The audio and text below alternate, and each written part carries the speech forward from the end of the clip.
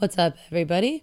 My name is Athena, and you're listening to a bonus episode of Vanished in the Valley. This episode was produced by Night Dude and is here for everyone to listen because I'm just cool like that. If one person supports the show for a bonus episode, I put it up for everyone to hear. So that's what we're going to do today. If you're wondering how to become a producer of Vanished in the Valley, you can go to Cash App and look for Vanished Athena and support us that way. Or you can go down to the description in the episodes and look for a little section that says support this show. And it's like a link that says support at Acast. So go there, show us some love. If you want to be a producer, do it. I'll give you some producer credits. But today, we're going to get into the various legends of the giants. And the legends kind of become conspiracy territory because there's a lot of people that think governments are trying to hide the fact or hide the idea or the conspiracy theory that giants at one point actually existed on this earth. So let's go back to early 1947. A man named Howard E. Hill of Los Angeles spoke before the city's transportation club and told a sensational story. The tale described the work of a man named Dr. F. Bruce Russell, who claimed to have discovered a series of complex deep tunnels below Death Valley back in 1931. Russell was a retired Cincinnati, Ohio physician, along with a colleague named Dr. Daniel S. Bovee, who he had worked with on archaeological excavations in Mexico several years earlier. They allegedly stumbled upon these caves actually by accident. Russell, who had reportedly moved west for his health, decided to check out mining opportunities. According to the tale, while Russell was sinking a shaft for a mining claim, he fell into a cave when the soil gave way and discovered a catacomb of tunnels leading in different directions. When Russell and Bovee began to explore the caverns, they followed one tunnel where they were extremely surprised to find the mummified remains of 3 gigantic men who were 8 to 9 feet tall. And there's even a picture of this. I'll put it up on the Instagram. The giants were clothed in garments consisting of a medium-length jacket and trousers extending slightly below the knees. The texture of the material was said to have resembled gray dyed sheepskin, but they believed it to be taken from an unknown animal, probably because the animal didn't exist today. The room also held a number of artifacts that resembled Egyptian and American Indian designs. Hieroglyphics were chiseled on carefully polished granite. The explorers believed they had found a burial place of the tribe's hierarchy. Following another tunnel, they came across what they described as a ritual hall of these ancient people. Here, they once again found artifacts and markings as the well-preserved remains of animals, including dinosaurs, elephants, and tigers. Later, it was suggested that perhaps these bones belonged to ancient saber-toothed tigers and mammoths. Further, Russell had described to Hill that he and Bovee had only touched the surface of their discoveries, stating that there were at least 32 tunnels and estimating that they ran across 180 square miles across Death Valley and parts of southern Nevada. Now, of course, professional archaeologists were skeptical of the story, and Los Angeles County Museum scientists pointed out that dinosaurs and saber-toothed tigers appeared on Earth 10 to 13 million years apart. No one in the professional world of archaeology was interested enough in the story to even personally go check it out. How surprising. Kind of sounds like Bigfoot and scientists today. Despite the disinterest of scientists, Dr. Russell and a group of investors created a corporation called Amazing Explorations Incorporated to handle the release and hopefully profit from this remarkable find. But in the constantly shifting sands of the deceiving desert, Russell was unable to find the site the next time he tried to show his friends. Afterward, Russell disappeared. Oopsie. Months later, Russell's car was found abandoned with a burst radiator in a remote area of Death Valley. His suitcase was still in the car. Of Dr. Bovey, he seemingly disappeared into the shadows, far away from this mystery. But so check this out, guys. For centuries, legends of an underground city and an ancient race in Death Valley have been told in the Paiute legends of the kingdom of the Shin-A-Av. This place, meaning God's land or ghost land, is a sacred place to the Paiutes. The Paiutes have another legend that they told to early white settlers about their ancestors' battle with a ferocious race of white, red-haired giants. According to the Paiutes, the giants were already living in the area. The Paiutes named the giants Si-Ti-Ka, that literally means tool eaters. The tool is a fibrous water plant the giants wove into rafts to escape the Paiutes' continuous attacks. They used the rafts to navigate across what remained of Lake La Hontan. According to the Paiutes, the red-haired giants stood as tall as 12 feet and were a vicious, unapproachable people that killed and ate and captured Paiutes as food. The Paiutes told early settlers that after many years of warfare, all the tribes in the area finally joined together to rid themselves of the giants. One day, as they chased down the few remaining red-haired enemy, the fleeing giants took refuge in a cave. The tribal warriors demanded their enemy come out and fight, but the giants steadfastly refused to leave their sanctuary. Frustrated at not defeating their enemy with honor, the tribal chiefs had warriors fill the entrance to the cavern with brush and set it on fire in a bid to force the giants out of the cave. The few that did emerge were instantly slain with volleys of arrows. The giants that remained inside the cavern were asphyxiated. Later, an earthquake rocked the region and the cave entrance collapsed, leaving only enough room for bats to enter it and make it their home. Thousands of years later, the cave was rediscovered and found to be loaded with bat guano, almost 6 feet deep. Decaying bat guano becomes saltpeter, the chief ingredient of gunpowder, and was very valuable. Therefore, in 1911, a company was created specifically to mine the guano. As the mining operation progressed, skeletons and fossils were found. The guano was mined for almost 13 years before archaeologists were notified about the findings. Unfortunately, by then, many of the artifacts had been accidentally destroyed or simply discarded. Nevertheless, what the scientific researchers did recover was staggering. Over 10,000 artifacts were unearthed, including the mummified remains of 2 of the red-haired giants. One was a female that was 6.5 foot tall, and the other male, over 8 feet tall. Many of the artifacts, but not the giants, can be viewed at the small Natural History Museum located in Winnemucca, Nevada. As the excavation of the cave progressed, the archaeologists came to the inescapable conclusion that the Paiutes myth was no myth at all. It was true.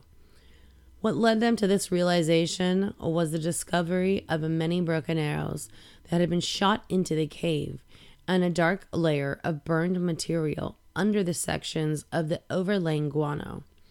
Among the thousands of artifacts recovered from this site of the unknown people is what some scientists are convinced is a calendar, a donut-shaped stone with exactly 365 notches carved along its outside rim and 52 corresponding notches along the inside. But that was not to be the final chapter of the red-haired giants in Nevada. In February and June of 1931, 2 very large skeletons were found in the Humboldt dry lake bed near Lovelock, Nevada. One of the skeletons measured 8.5 feet tall and was later described as having been wrapped in a gum-covered fabric, similar to Egyptian mummies. The other was nearly 10 feet long. The official Paiute account of the red-haired giants claim they were covered with hair all over their bodies. Many of the artifacts found in the cave are likely from people unrelated to the red-haired giants. Ray Crow makes the following statement about the skeletal finds. Near Lovelock, Nevada, guano hunters found giant bones of a race of people with red hair still attached to their skulls. Local Paiute legends tell of the warlike cannibal Tule eaters that were forced into a cave and a fire set at the mouth of the cave to exterminate them. The author once saw one of these 7'4" skeletons with some remaining wisp of red hair on the skull. The Mark Twain Museum in Virginia City, Nevada, had the 7-foot-tall skeleton that reportedly had been found in a cave by miners in the hills on the west side of Washoe Lake in the 1950s. It has since been repatriated by the local tribes in 1992. And that was from Ray Crow in Bigfootology. Additional evidence of the battle was discovered by M.K. Davis, who noted chemical changes in the portions of the charred limestone in the ceiling of the cave, which could only have been achieved by a temperature exceeding 1,500 degrees, which is not possible with just a campfire. The change was into a gooey tar-like substance that later hardened. He also found what he believes to be a print of a large hand. In his view, a Sasquatch touched the ceiling and got the tar-like substance created by the heat on his or her hand, and then touched the rock below, transferring the handprint. Closer inspection of the handprint shows dermal ridges left in the now hardened tar-like substance. This handprint was more than double the size of a normal man's hand. So is it possible that giants and Sasquatch are one and the same in these areas? And where did all the skeletons go? Some of them were destroyed, but they said some fully intact skeletons were recovered. And that's where the conspiracy comes in. There are many, many newspaper accounts of giant bones, either just being the bone themselves or fully intact skeletons being shipped off to the Smithsonian. Well, check this out. In the Smithsonian's 1911 annual report, it shows that in 1910, Dr. Alice Hrdlicka, the most important physical anthropologist at the Smithsonian Natural History Museum and villain in many giant conspiracies, undertook a massive reclassification and rearrangement of the physical anthropology collections at the museum while moving them to a new building. If any mammoth bones lingered on as human, they were almost certainly sent to the correct department by then. But Dr. Hrdlicka indicated that he was personally involved in making some of the alleged giants disappear, but through science. Now, this is where some people say the conspiracy starts, that this Dr. Hrdlicka, actually was instructed by nefarious powers that be to hide the origins or hide these bones. The thinking behind this conspiracy is that America was like hardcore Christian at the time. And if there were any giant bones, it would kind of contradict all of the Christian teachings that early America was not necessarily founded upon, but a lot of the citizens of America at that time were kind of controlled by the churches, just like they had been for 1,000 years or more in Europe. So now we are going to fast forward several decades in the giant mythology. I'm going to tell you the story of an American Special Forces team that allegedly battled a giant in the deserts of Afghanistan. So get ready for this one. So in 2002, a U.S. patrol had gone missing in a very remote area of Afghanistan. Another patrol was dispatched on a search and rescue mission, and one soldier on that patrol described what he saw after coming around the side of a mountain. As we bent around this corner, you could see the opening of a cave, and then I see a lot of rocks, which is another oddity, and then bone matter I'm not close enough to identify what kind of bones, but I did see what I knew to be a piece of our communications equipment. So instantly, we're thinking ambush, maybe animal, it could be anything. There was enough room in front of the cave, but it was a sheer drop off. But there was enough room that we got into a decent dispersal in case of ambush. Not long after they had gotten into that dispersal formation, they saw something emerge from the cave that, despite their preparedness, caught them fully off guard.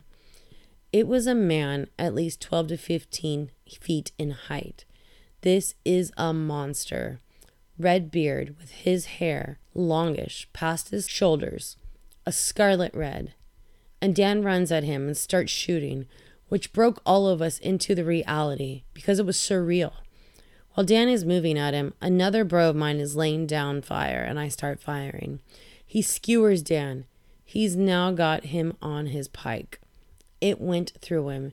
He's got him, and he's coming after more. We all just clicked in. I don't know what it was, but I remember we were all like, shoot him in the face, shoot him in the face. He's taking multiple hits, and he's still moving. Eventually, the giant was killed. Dan had been killed as well. And the patrol unit was soon visited by a helicopter that dropped some cargo netting.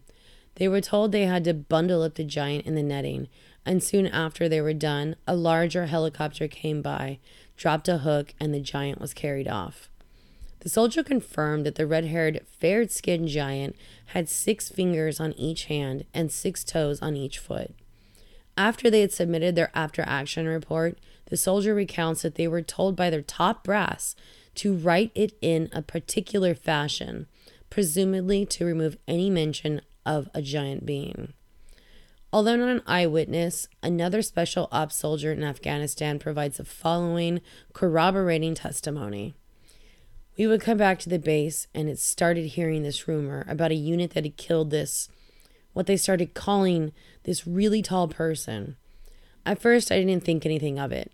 Then come to find out that the person they killed was actually 3 times the size of a man, had extra digits on their hands and extra digits on their feet, and had red hair. And a special unit had come in and wanted this target. We'd all heard that they killed this thing inside a cave or the mouth of a cave, and there was a common knowledge among the military to hear this. When you first hear, you're thinking like, this has to be a joke. This has to be a hoax. Then, after things go down a certain way, you keep hearing it. You start to realize that it's not a joke. They kept telling us to keep our weapons high, which normally means it's a 2 to the chest, 1 to the head. But they kept telling us to put it towards the man's head and put it higher.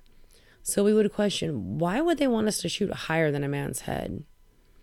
These testimonies are found in a compilation video from interviews conducted by L.A. Marzulli with 2 soldiers who wanted to remain anonymous. In addition, there are some footage from Coast to Coast with host George Noure featuring a pilot who saw and actually transported the giant. So guys, this shit's online. Search hard enough and you can actually find this. And this is the pilot's testimony. This pilot had landed at a base in Afghanistan and was told they had to pick up special cargo and that there were absolutely no cameras allowed. The pilot describes the cargo. He said it was basically a dead, quote-unquote, guy. And this guy was extremely large. And when I say large, our pallets are basically, if I remember correctly, about 9 by 12 feet or so. And this guy was laying in a fetal position on the pallet, and he filled the pallet. He was around 1,100-pound guy. The pilot corroborated much more of the details given by the 2 other witnesses, including the fact that this giant was fair-skinned, red-haired, and had extra digits on his hands and feet. So, as impressive as the consistency of these 3 separate testimonies is, there is actually much more widespread corroboration about the existence of the fair-skinned, red-haired giants with 6 fingers and toes, and double rows of teeth. Certainly, in Afghanistan, the stories among the natives were rampant about the existence of cannibalistic giants living in caves. The soldiers who could understand the natives' language tended to refer to these stories as quote-unquote legends, although a few noted the presence of bones near cave entrances suggested that humans were killed and eaten by something living in the cave, either by ambush, according to the natives, or by sacrifices they offered the giant. There is plenty of evidence that a cannibalistic red-haired race of giants once inhabited North America, like the stories I just told you, and menaced several of the Native American tribes, whose folklore and legend tell the stories similar to the one recounted by the 3 military personnel. So asking one of the U.S. Army witnesses why this information is being kept secret from the world, he said his personal opinion is, if it points to the Bible's accurate, they don't want it. If it goes down against Darwinian evolution, it's not to be spoken of. It seems like the powers that be are just doing their best to keep everybody from finding out that human history is very different from the neo-Darwinian model, in which human evolution has been a slow, unbroken, random pattern without intervention from any other sentient species. And it's likely that just learning of the existence of one of the different species here on Earth would completely break the spell and have a majority of us ready to demand the truth about our history and our place in the universe alongside other intelligent species. So remember an episode or two ago, I'm talking about how aliens kind of fucked with our DNA and how O-negative blood may be universal, not only on Earth, but maybe in the universe. That's kind of what these red-haired giant legends point to as to why the government is covering it up. So if you just do the most basic digging, you'll see giant legends from the beginning of human civilizations. You'll find it in legends throughout the world and throughout time. And then in more recent times, you'll find groups trying to cover up evidence of the giants. Maybe it's just, more of the government covering up what they don't want us to know. Covering up evidence of aliens, covering up or straight up discouraging scientists and group of people from looking into certain subjects that they deem dangerous. I wonder, when is this going to stop? There's just so many times that evidence has come out, or possible evidence has come out, only to disappear, or only to have the media completely discount and deride it, which then has the population deriding and discounting that evidence. I don't know when the time is going to come when the government steps back and lets history come forth, because if you look into it, there's all types of alternate history groups going on, alternate history theories going on, and so many of these alternate theories include legends of the giants. So that's going to wrap it up for our little bonus episode produced by Night Dude. Come back Thursday, we'll have another episode of Vanished in the Valley for you. If you have any legends or evidence that's been covered up, you can email me at vanishedinthevalley@gmail.com, or you can go on the Instagram account and search for Vanished in the Valley Athena and let me know what you got. I would be happy to look into it. So until Thursday, be aware and don't forget your pepper spray. Ciao, ciao.